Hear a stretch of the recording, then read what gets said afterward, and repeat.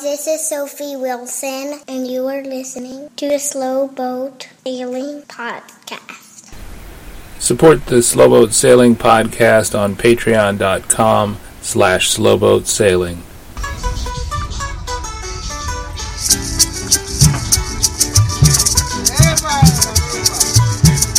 So that was the sounds I heard off the Santa Catalina Bridge here in Providencia as the residents of Providencia celebrated a holiday whose name I'm not sure about. So this is Linus Wilson, and the Slow Boat is still here in Providencia, Colombia, in the middle of the Southwest Caribbean Sea. We're waiting here for a favorable weather window and also enjoying all that Providencia has to offer. I think if you listen to the Tate McDaniel interview in episode 3 about Providencia, he said it was he and Danny's favorite place, and they stayed until the last day of their visa here, and it's obvious why they did. You know, the living is easy, the Wi-Fi is free, there are 3 grocery stores within close walking distance of the dinghy dock, there's beautiful snorkeling, there's wonderful hikes. Me and Stevie hiked up El Pico, the tallest peak, which is about 1,200 feet. And there was just a marvelous trail that was made as part of a national park. You really couldn't get lost. It was the kind of quality you'd expect from a national park in the States. I hiked some trails in Honolulu, Hawaii that I thought were worse marked. And it was just a tremendous view. Providencia is a volcanic island, I believe, and it has several peaks that are about the same height. And they're all very close together because it's a relatively small island. We drove around the island and it was about 20 kilometers. We came back with some just beautiful pictures from El Pico.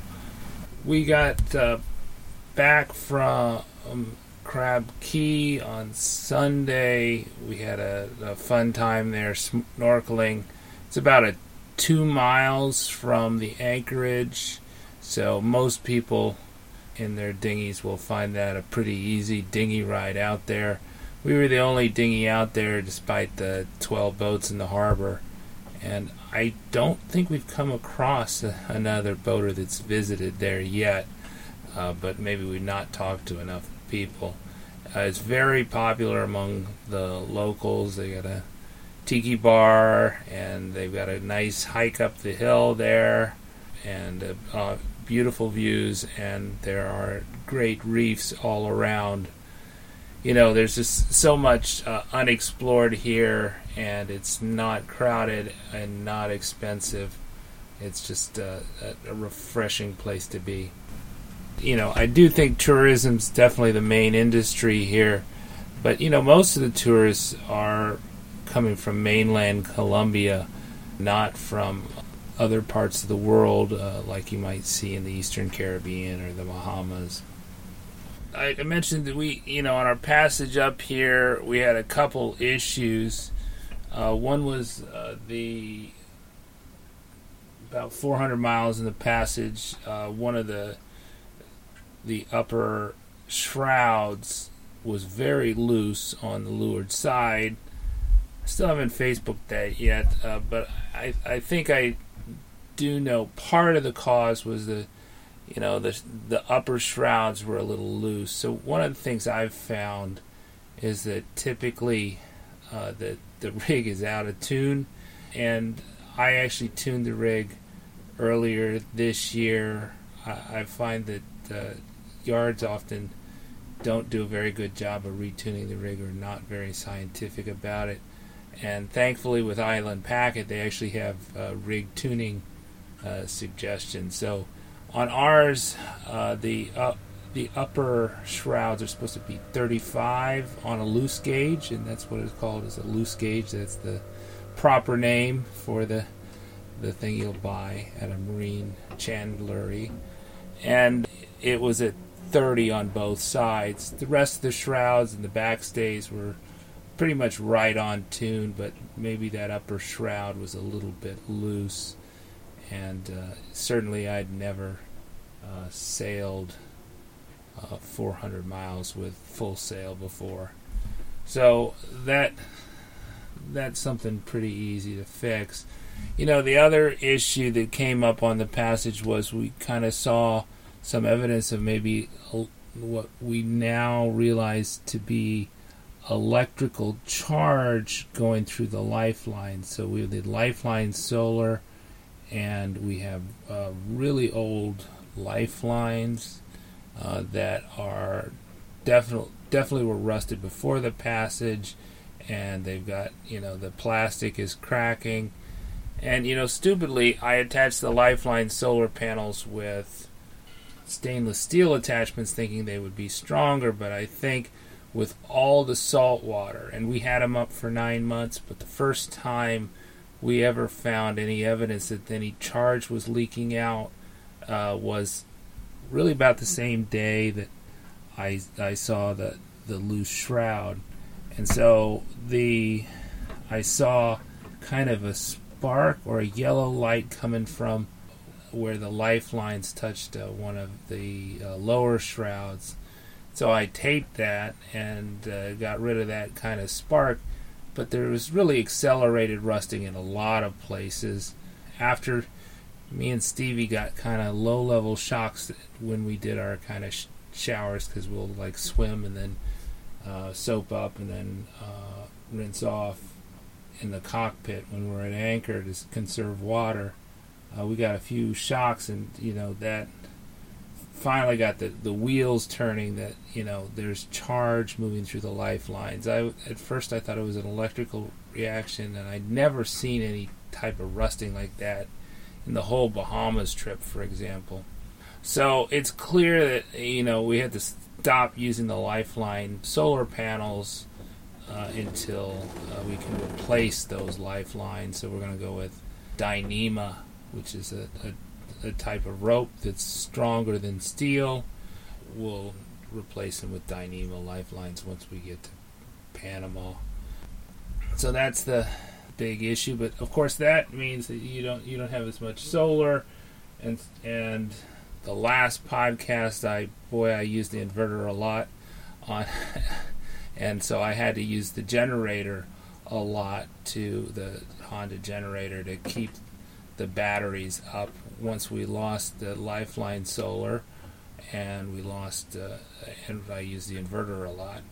And so we've got the batteries back topped up using the generator a lot, and one of the bonuses was that I finally got the air conditioner working. So one of the things that we have a marine air conditioner, and one of the issues that, if you read Slow Boat to the Bahamas, we had with it was whenever we went on kind of a long cruise, it was typical that some type of clog would get in the intake or outtake lines for the internal marine air conditioner, and then that would mean that it can't cool, and if it can't cool, you can't run it, and then you have to get rid of the clog before you can use it. And so it's definitely been clogged since the Gulf of Mexico passage to Cuba,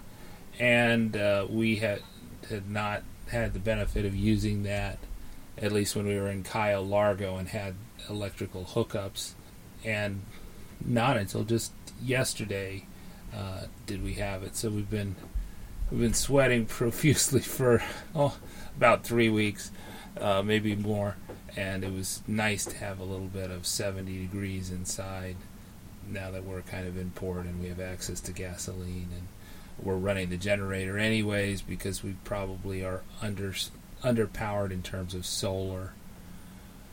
So that was definitely a bonus. So I guess the big projects going forward are to take care of that lifeline issue, replace those lifelines, and put new Dyneema that don't conduct electricity.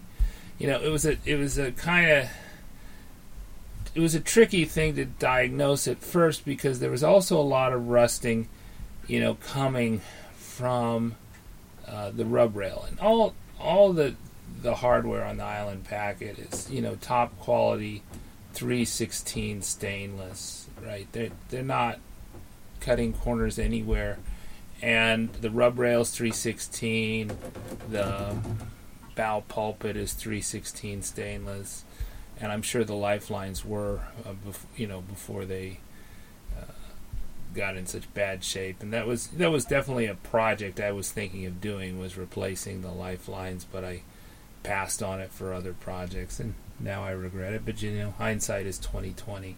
And so it seemed that I couldn't figure out why the rub rail, which is not connected to the lifelines, would rust so much. And then I realized it a couple days ago when I saw that the secondary anchor is touching a stainless steel attachment eye that is used for the furling line, and that eye is attached to the bow pulpit, which is attached to the lifelines, and that was how the rub rail was electrically connected. And there was definitely rusting on that secondary anchor, which is brand new, and tremendous rusting on that eye, which the furling line goes through, which I definitely not seen before. So, it's one of those really weird things you don't expect to see, don't hear about a lot. But that's life on a boat. There's always some interesting new thing breaks, but we will persevere. Well, the adventures on the slow boat seems like child's play when you talk to a guy like Don McIntyre of McIntyre Adventure. He's definitely an interesting man who we just barely scratched the surface of his adventures. He's probably better known today for organizing the 2018 Golden Globe 50th anniversary race, and we are so happy to have an interview with him today. Here it is. This episode is sponsored by Jennifer Clark's Gulfstream. Satellite oceanographer Jennifer Clark and professional meteorologist Dane Clark have over 35 years of experience helping sailors on blue water voyages. Their current charts, crossing waypoints, and personalized weather advice help sailors take advantage of favorable currents and minimize the impact of unfavorable ones. A link to their website, their email address, and their phone number are in the show notes. I'm really interested in the Golden Globe 50th anniversary that you're planning on doing. Yep, sure. Yeah, it's creating waves all over the place right now. It's really quite special. So, and I'm the first to admit it surprised even me. Well, I think that race really touched a nerve in a lot of people. The original. Yeah, exactly. I think you have a tremendously interesting background before you decided to organize the race, the 50th anniversary Golden Globe. Yeah, sure. Well, I never really grew up. It's all about having fun and following what looks right. So maybe you could just give me an overview of some of the adventures you've been on. Yeah, well, the first thing I'd say is simply that the ocean is the one constant in my life. It always has been since I was a little kid. So I was scuba diving when I was 15, I was spearfishing when I was about 8, and surfing for about 11 years from when I was 11 years old. So it's always been water-based. And I sailed away in my first little boat in my early 20s, did 3 years out through the Pacific, and then really wanted to get around Cape Horn, and my hero at the time was a guy called Robert Knox Johnson, and I became involved with selling wind vanes. So that got me to the Sydney stopover of the 1982 BOC Challenge, and I actually met my hero, Robert Knox Johnson, and the funny part was, all he wanted to do was talk about cricket. I wanted him to talk about the Southern Ocean. I didn't follow cricket, so that told me he was an ordinary sort of guy, very special guy. And I decided I wanted to sail around Cape Horn and do the BOC Challenge. So ultimately, one thing led to another, and in 1990 I was able to enter a boat and race in the solo round the world race, and I came second in my class. And then from there, I always wanted to get down to Antarctica, so I sailed that boat down to Antarctica and loved the place. So 2 years later, went back and built a little box there and lived in the box for a year of isolation with my then wife Margie. And following on from that, we ended up buying our own little ship, 36-metre ship with a helicopter on it, helipad. We bought it over in Finland, so we brought it back across the Pacific to New Zealand and modified it, put all the dive gear on board, compression chambers, you name it. It was following another dream. You know, Jacques Cousteau and the whole Calypso thing was always big in my mind since I was a kid. And all of a sudden, we had a similar operation. So we had 3 years of fun, 4 years of fun, working in Antarctica. We ended up treasure hunting up in the Philippines as well, looking for a Spanish galleon. And only found some corrugated iron, but it was a bucket load of fun. So then we got hooked up with some terrorists up there. We had some people from the NPA come onto the ship, tried to get on the ship anyway, with AK-47s and so on, and we thought we need something different. So we took up rally car racing and did pretty well with that for a few years in Australia and New Zealand. And then I always wanted to fly around Australia. The first guys to fly around were a guy called McIntyre and Goebbels, no relative, but it always struck me from when I was a kid. So what happened was I decided to do it in a gyrocopter, which I said I'd never fly. For 23 years I said I'd never fly a gyro because they're too dangerous, but I found a really good German one and ended up doing a world first flight around Australia in a gyrocopter. Which was what is a gyrocopter? A gyrocopter, it's like most people would say it's like a little helicopter, but basically it's a two-seat ultralight, open cockpit. It has a pusher propeller at the back, and then it has what looks like rotor blades from a helicopter at the top, but they're free spinning. They just fly in the wind by themselves, and that becomes the wing surface. So as the pusher prop pushes you forward, that rotor at the top starts turning and creates more or less the lift. So they're very safe if you get a good one. You know, there's a lot of people get killed in them because they're a lot of homemade ones with car engines and things like that. But this German one is just taking over the world. It's a company called Autogyro in Germany. They're making a couple a day now. They've got thousands of them flying all around the world. They're the only gyrocopter I would ever fly, and it's the best flying machine I've ever had in my life. I've owned helicopters and planes and flown gliders and all sorts of things, but the gyrocopter, fantastic. It's like a motorcycle in the sky, three-dimensional motorbike. It's just incredible. So that was pretty cool. And then after that, I'd been following a dream to, you know, there's 2 voyages that are considered to be the toughest open boat voyages in the world. One of them is William Bligh from the Mutiny on the Bounty. He did about 4,000 miles across the Pacific. And the other one is Shackleton in the James Caird from Elephant Island to South Georgia. Mm-hmm. And I wondered about that, so I decided in the end, a bit of a long story, but cut it short, I got myself an open whale boat, basically a rowboat, and me and 3 other guys, we sailed at 4,000 miles across the Pacific from Tonga to Kapang, retracing Bligh's voyage and only taking the things that he had. So we had basically 2 weeks worth of water, virtually no food, no toilet paper, no charts, no GPS, no nothing. You know, we just went with nothing. And it was an incredible adventure. I lost 18 kilos during the course of the voyage. We nearly died on one occasion. You know, it was amazing. It's a whole story in itself. But one of the best adventures I've ever done. You know, it was just very simple and pure.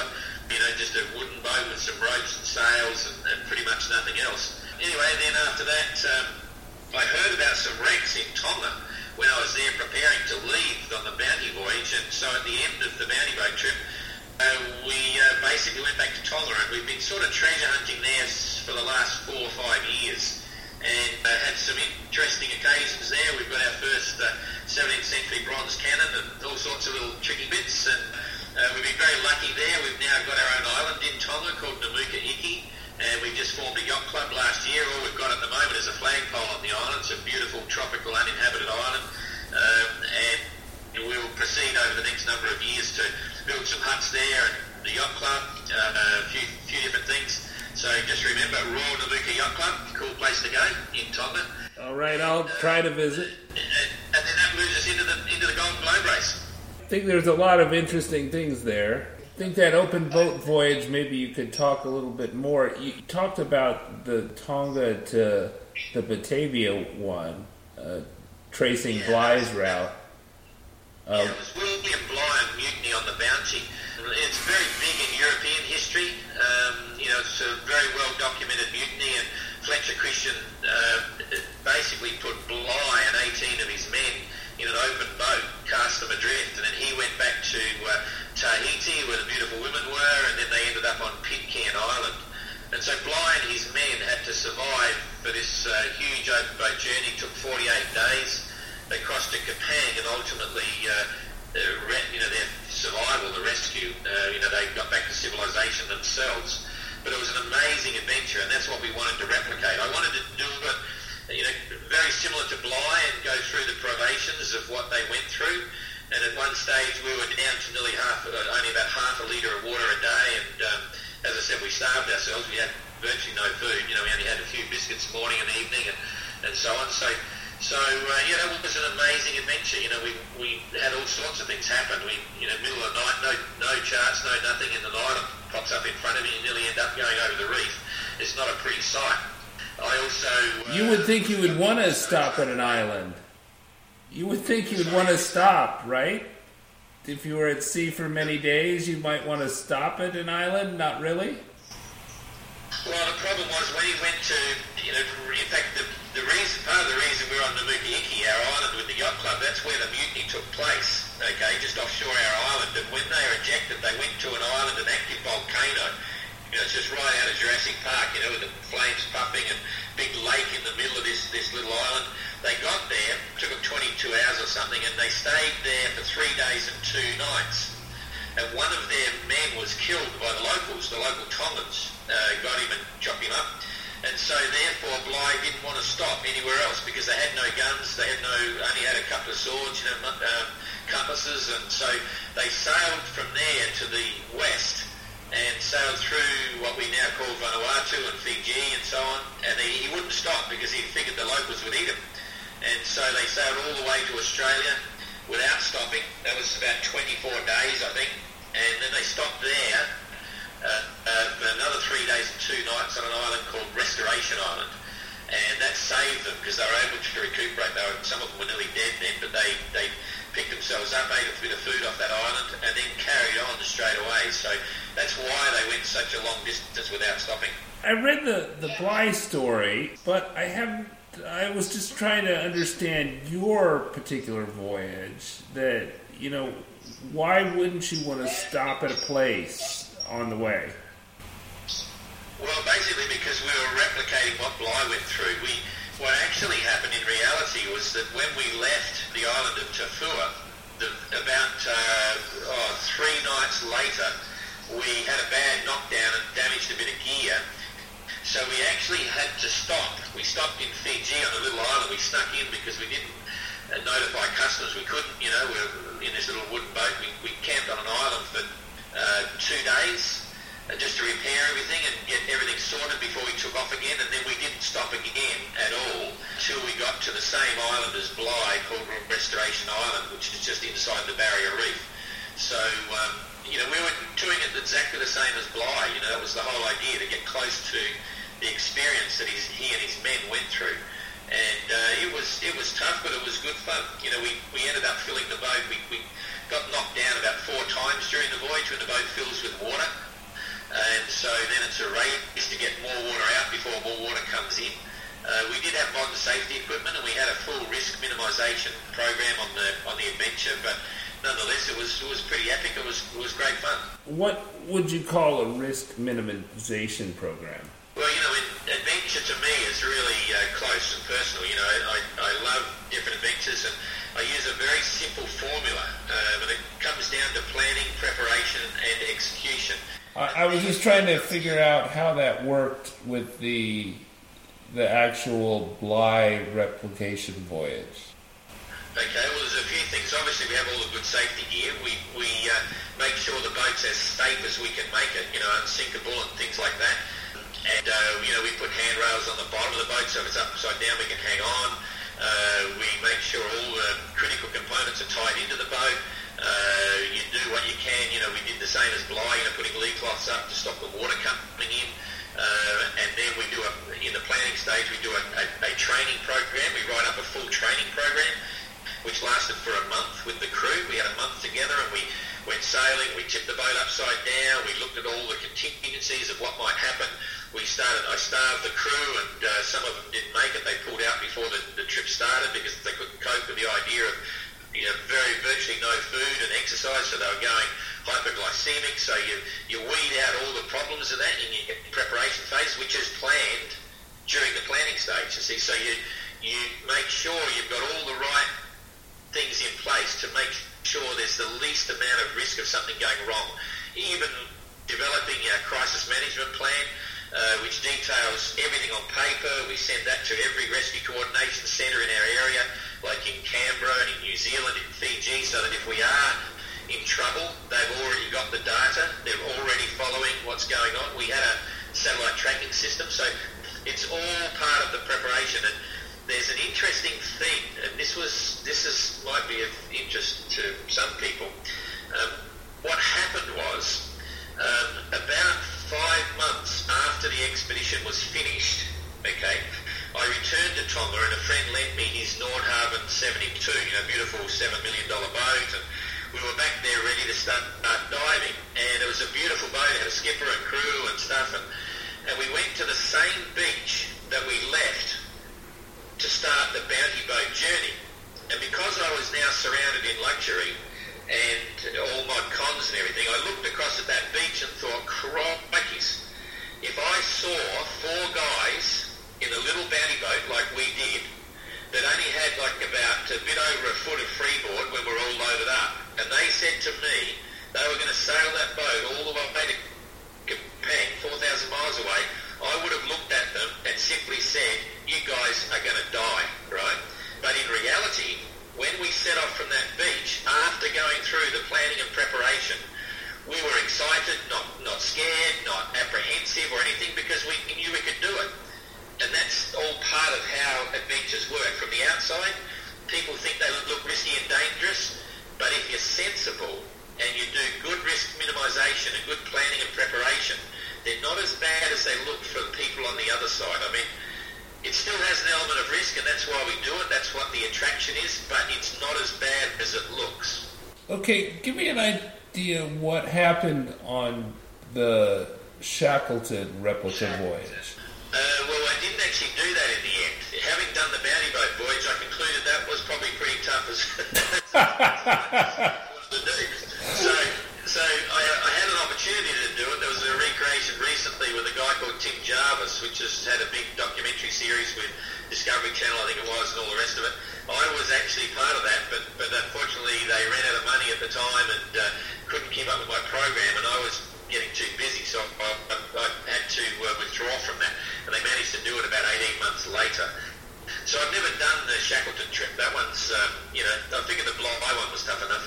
Okay, it sounds like it was tough enough. But Tim Jarvis did do that in the end, and his team. Yeah, that's right. They did an epic adventure, and some of your listeners may have seen that. It was the most recent Shackleton reenactment. There's been quite a few of them, and it was pretty cool. Where are you from originally?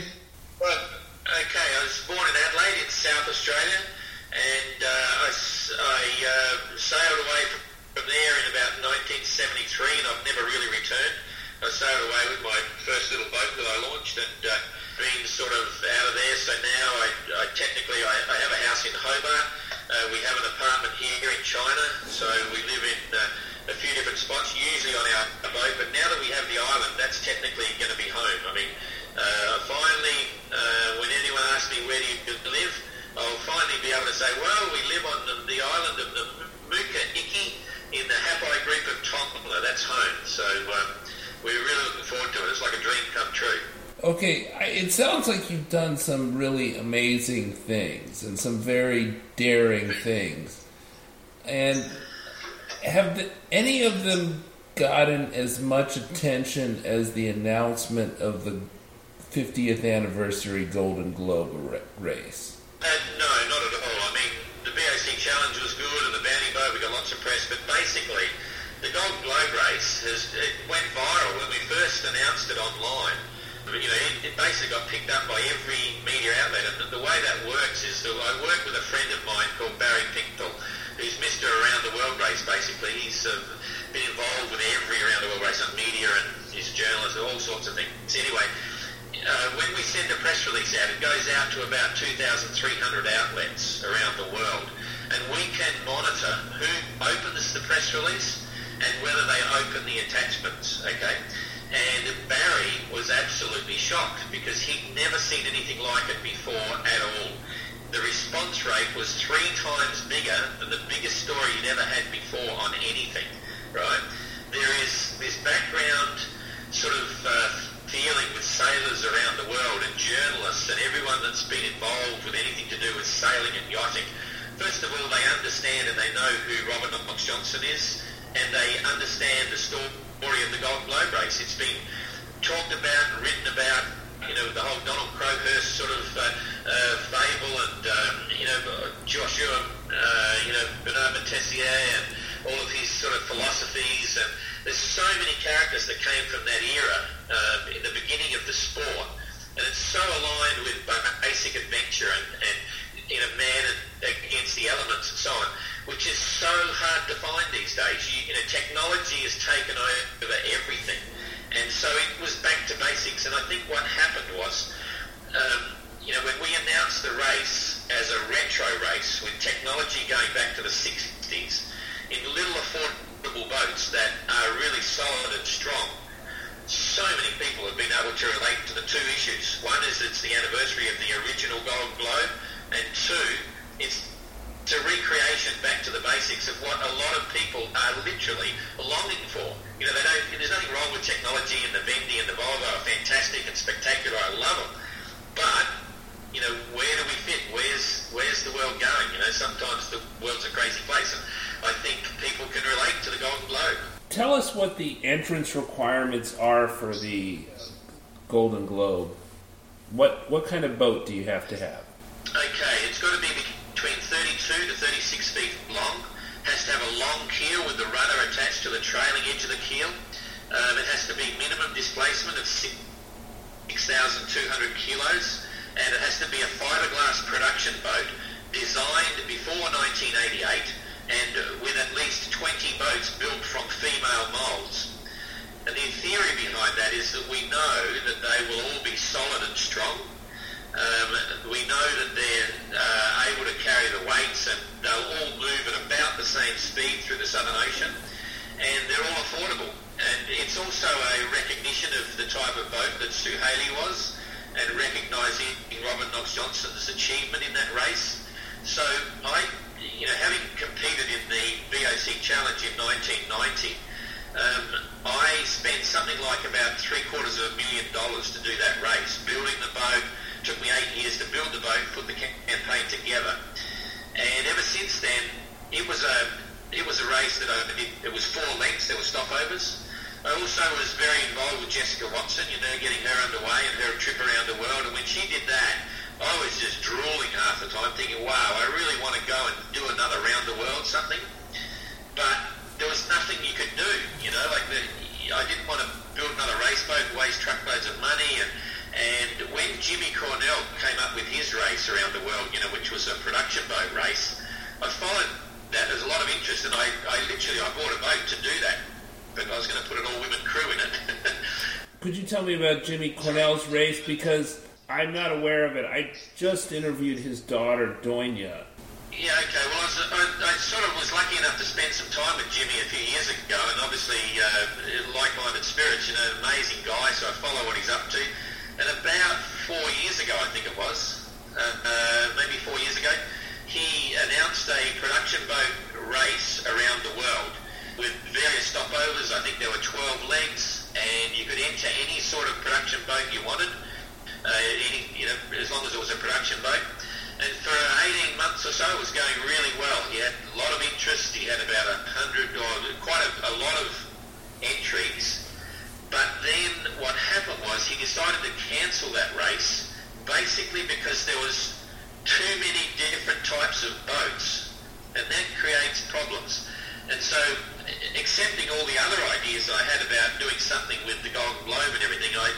saw pretty quickly that if we want to do it, you want to make sure it's one group of boats that are very similar. So that's why, there's a few reasons I've chosen a small group of boats that are very similar, because then anyone has the chance of winning, right? And the reason it's retro and the way we've designed the rules of the race is that it doesn't matter if you've got $1 million sponsor or whether you're out selling scrap metal to raise the money to buy a cheap little production boat and refit it using all your own time, and your total budget might only be $80,000. You can still enter this race and you can still have a chance of winning it, you see, and that's another big issue that I wanted to make very clear to the sailing fraternity.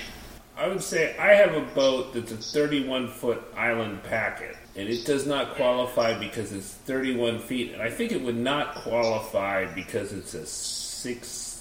It's not a heavy enough. Maybe 11,000 pounds. I don't think in kilos, but I think in kilos that might be 13,000.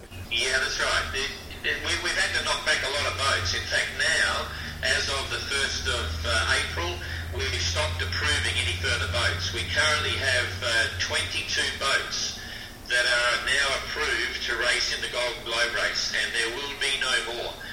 So people who might be thinking about entering in 2022, they will have to choose a boat from the existing approved designs only. Okay, so 2022 is the race date that you're shooting for. So they've got a few more years. The first event is 2018 on the 50th anniversary. Okay, I thought it was coming up a little sooner. Okay, 2018. Yes, that's right. And those entrants are already filled, is that right? Yeah, we've had phenomenal amount of interest. We've now got full entry book, and we've got 8 people on the wait list. So they're paid up on the wait list. But we've had a massive amount of interest in doing the race, and we've got all types of entrants. We've got some of the biggest names in the sport, some of the real gurus. We've got a whole group of absolutely nobodies that have some of them are still learning to sail. And then we've got a middle-of-the-range group that are good sailors, cruising guys. Only one woman, unfortunately, Susie. I would have hoped there would be more women there, but that's it. We're fully subscribed, and it's quite interesting to see the characters. It's a very colourful group. How many entrants do you have? Well, this gets a bit tricky, but basically at the moment we have 27 entrants. We only opened 25 applications. We've held 5 special invitations that we can give to anyone at any time, and we've currently issued 2 of those special invitations. So we have 3 special invitations still left to offer, and we have 8 people paid up on the wait list. We will only have 30 entrants at the start line. We've restricted the fleet to 30 boats, so basically we are definitely full at the moment. All right, so they're going to go around the Cape of Good Hope, Cape Agulhas, and then go around the Southern Ocean, and then Cape Horn, and then back to England. Is that the route? That's it. It's an east-about race, so they leave Falmouth in the south-western tip of England, and they'll set sail on June the 16th, 2018, and the majority of them will take about 9 months. So the world's never seen anything like it, not even from the first race. These are interesting little boats with absolutely no technology. They can't use GPS, no electronics, no electric autopilots, only wind vanes, and it's going to be a real challenge. It'll be very interesting to see how many can actually get around. That's still a big question, because if you look at the history of most of the small boats that have sailed solo non-stop around the world, at some time they've had to use electric autopilots to keep control of their boats, besides wind vanes. And these guys and girls have got no electronics at all, no electric autopilots, just wind vanes. So it's going to be a big test. One of the things I worry about is, was anyone really upset about the no electronic navigation, or was that not a big issue for a lot of people? Quite the reverse. I could say pretty universally everyone was incredibly excited about the prospect of going around and using a sextant and having no computers on board and enjoying the isolation to a degree and facing the challenge just naturally, going back to basics. There's a certain purity to that, and it's something that's very missing in today's society. So we have a massive amount of interest on the retro nature of the event. Okay, so I just interviewed someone from the crew of Hokulea, which is a traditional Polynesian voyaging canoe. And so they very well, yeah. They use traditional Polynesian navigation techniques. Nevertheless, they also put position updates on Facebook on a regular basis. So somebody does have some sort of electronic, even if they're not navigating with it, someone is keeping kind of the public informed by that. And I'm just wondering if you're going to kind of miss out on promoting the race by having the entrants that don't have any communications. Yeah, no, quite the reverse. What happens is there's a balancing act here. So if you can imagine this, each of the boats will have a satellite tracking device on it that they can't see. Okay. But that goes to the race website, and that's updated every couple of hours, so you'll be able to track all the boats. Secondly, for safety reasons, and this is part of the risk minimisation of the event, they will have a small satellite texting unit. It allows them to send short burst text messages of up to 100 characters, and they will be coming off each of the boats twice a day. Then, secondly, we will have satellite phones on board the boat, okay, which are turned on when we request them. We can send a text message to the boat and say, turn your satellite phone on, and when they turn their phone on, we can talk to them on the satellite phone. They can't use that satellite phone to ring out and talk to anyone else. They don't know the number, no one can ring them. It's only to us, we manage the account. That satellite phone and the texting system is obviously also used for safety purposes. But if there's something happening on the boat, a big story, then we will get that story via satellite phone. They will use that satellite phone once a week to contact race control, and that conversation will be recorded and put up on the website once a week for every boat as a voice file.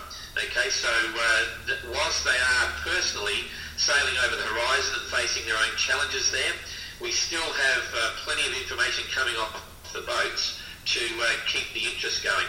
There are also, just like in the original race, the entrants originally in 68 would call into different spots and try to get films and messages out from the boat. Matesia on Joshua, he used to use a slingshot. He'd put his messages and film in cartridges and shoot them onto the deck of other ships or whatever. So we have a film drop point at the Canary Islands, at Cape Verde, in Hobart, and in the Falkland Islands. So all the boats will have to sail past a gate there, and we'll obviously be interviewing them with live updates as they're sailing along at those 4 points as well. So they won't disappear, but it's not going to be like the Volvo World Next Race, where it's 24 hours a day live satellite television on each of the boats, so you can see them cleaning their teeth and cooking their meals and things like that. Okay. You won't get that with the Golden Globe. But you will know where they are, right? So it sounds like fans will have position updates and stuff like that. Okay. Yeah, there'll be quite good coverage. I mean, we're expecting to have global interest in the race, and the biggest proportion of interest will come from non-sailors, because you've got to remember, this is more than just a typical yacht race. This is human endeavour and endurance and challenge, which is something that now everyone's getting used to. So the people that are following sailing races now, like the Vendée and like the Volvo race and so on, they're mostly sailors. Some of the general public like the spectacle, but it's mostly sailors. What we know will happen with this is there will be a lot of coverage on the general news pages, not just sport and sailing, because this is back to the real human challenge and the real human adventure. It's quite different. So how long do you think the winter will take? Well, it's a bit tricky. Less than 8 months months maybe. Okay. There's so many variables, it's a bit hard to say, but you might see the first boats home in month 8. If you were going to guess, how many do you think would finish? Oh, wow, no one has ever asked me that point. I would probably think that we should be the other side of 20. Oh, that's a very high number. Yeah. Don't you think that's a high number? Sorry? If you have 30 entrants, is that right? You have 30 entrants? Well, the quality, but I'm reasonably confident some of those that currently have entries might not even make the start line. There's, I've been through this before myself. I didn't make the 1986 BOC Challenge because I just had a half-built boat. So some of the current entries won't get there, and then we've got people on the wait list. But I think we'll probably, at the end, it's hard to get all that happening. I think we'll probably get about 28 starters that will be actually crossing the line. And I wouldn't be surprised if maybe 6, 7 or 8 of those don't get to the finish. There's a lot of things that can go wrong. And it's a long way round. That's what I was thinking. I was thinking on a good year for maybe the Vendée, they might have an 80% finisher rate. Oh, no. On a good year they can, but on a bad year, geez, not much more than 60%, Or 40% on a bad year. Who knows? I love the Vendée. It's a fantastic event. I watch it all the time. but this is a different animal. These boats, whilst the crews will be very competent, the boats will be very well prepared, and everything's going in their favour, things go wrong. It's a long way round. So we just got to wait and see. But I'd certainly be happy, and I think that we should be seeing the other side of 20 entrants finish the race. Really? They're going to spend, as you say, 8 months or at least 6 months in the Southern Ocean, right? So they're going to spend longer than the Vendée racers, and they're going to be less experienced. Oh no, I wouldn't call them less experienced. This is the big thing. People are finding it hard to relate. Right? This is an entirely different animal. It's not the Vendée Globe. It's not the Volvo. The Vendée Globe sailors and the Volvo sailors are peak athletes. They're real champions. They get out there, they're on the edge, they're going forward, wham, bam, thank you, ma'am, all that sort of stuff. These entrants in the Golden Globe race, they're not there for 3 months. They're not there for 4 months. Not even 6 months. They're going to be on their boats, pushing themselves and trying to survive for nearly 9 months. Now, you've got to think about that. That, to me, personally, is a harder challenge than doing the Volvo race. Totally agree. How many people finished the Golden Globe? Yeah, well, exactly. So one person, right? Yeah, exactly. And this is, the easiest way to try and sum it up to some people is that this is the slowest race in the world. It's the slowest race in the world. And it's still a race. So each entrant will be there for their own reasons. But it's an incredible challenge, and it's going to be really interesting to see it evolve. And no one really knows what's going to happen. Our objective is to make it as safe as we possibly can and make it true to the original spirit of that era back in the 60s, where it's one man, one boat, facing the elements, all alone, to their own devices, their own, their own skills, their own,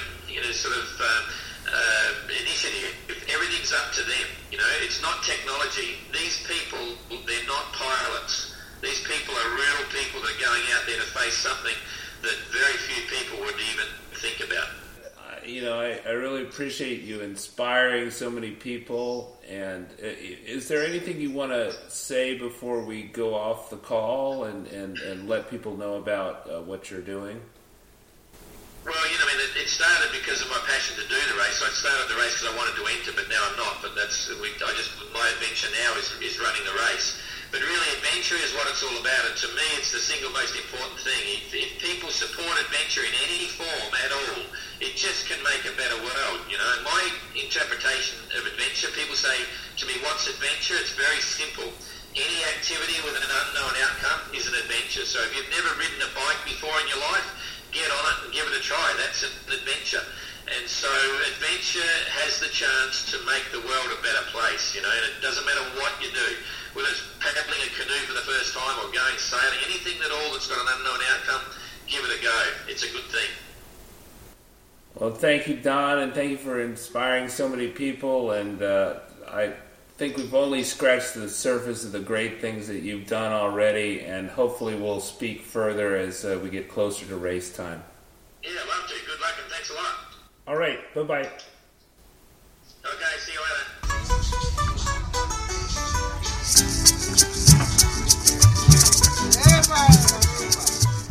So that was Don McIntyre of McIntyre Adventures, the organizer and founder of the 2018 Golden Globe 50th anniversary race. And I'm sure we're going to be hearing more about that race as the months and years progress. Next week, we're going to have Dominic Truelove, who sailed with his wife and dog and also his baby son in a 46-foot sailboat around the Bahamas and Western Caribbean, and hear his wonderful stories. Dominic just celebrated his 30th birthday recently, so he's a young guy, and I always like to talk to the kind of younger cruisers, even though they're rarer, who got out there early to go on the big sailing adventure. He's got a wonderful YouTube channel, which I'm sure many of you have already watched, and that's SV Seawolf is his YouTube channel. Thanks for listening to the podcast. Tell your friends about the podcast. Unfortunately, we pay a lot of money to host our website, host the podcast, which is in addition to the website because it takes up so much bandwidth. I mentioned I pay a lot in gas to run the generator last week and this week too. It's a labor of love, but it's also not a free labor, and I am so grateful for the people who have pledged on Patreon, but we're still not halfway there toward our goal of $20 per episode, so it's not coming so much out of pocket for me to pay for the basics of hosting the podcast. Of course, if we hit that $20 per episode goal on patreon.com, then /slowboat sailing, then I'll give away my book, Slowboat to the Bahamas, for free to everyone in the world to celebrate, but that may be some time, depending on how we get support from listeners like you. Pledging on Patreon is a great value. It's not just a gift that you get a lot of extra content. Everyone gets my book, How to Sail Around the World Part-Time in audiobook form. That's going for $9.99 on iTunes, but you can have it for free if you pledge on patreon.com /slowboatsailing. I'm making both Slowboat to the Bahamas and How to Sail Around the World part-time on sale this week for 99 cents for How to Sail Around the World part-time and $4.99 for Slowboat to the Bahamas. So check them out while they're on sale in Kindle ebook form on Amazon.com and for similar prices on all Amazon's country sites throughout the world. The bonus episode will include new chapters of Slowboat to the Bahamas audiobook form, which is not available in any stores or online anywhere except on patreon.com /slowboatsailing. There are numerous bonus episodes, starting with episode 10, with the bonus episode of SV Delos, and if you pledge just $1, you're entitled to all those bonus episodes on the patron-only site of patreon.com/slowboatsailing. So bye for now. Me, Daly, Stevie, wish you well. Have fun on the water. We're excited that the podcast recording has come to an end, so now I can turn on the air conditioner once more. Hi, I'm Jana Wilson. Thank you for listening to the Slow Boat Sailing Podcast. Subscribe to our free newsletter at slowboatsailing.com.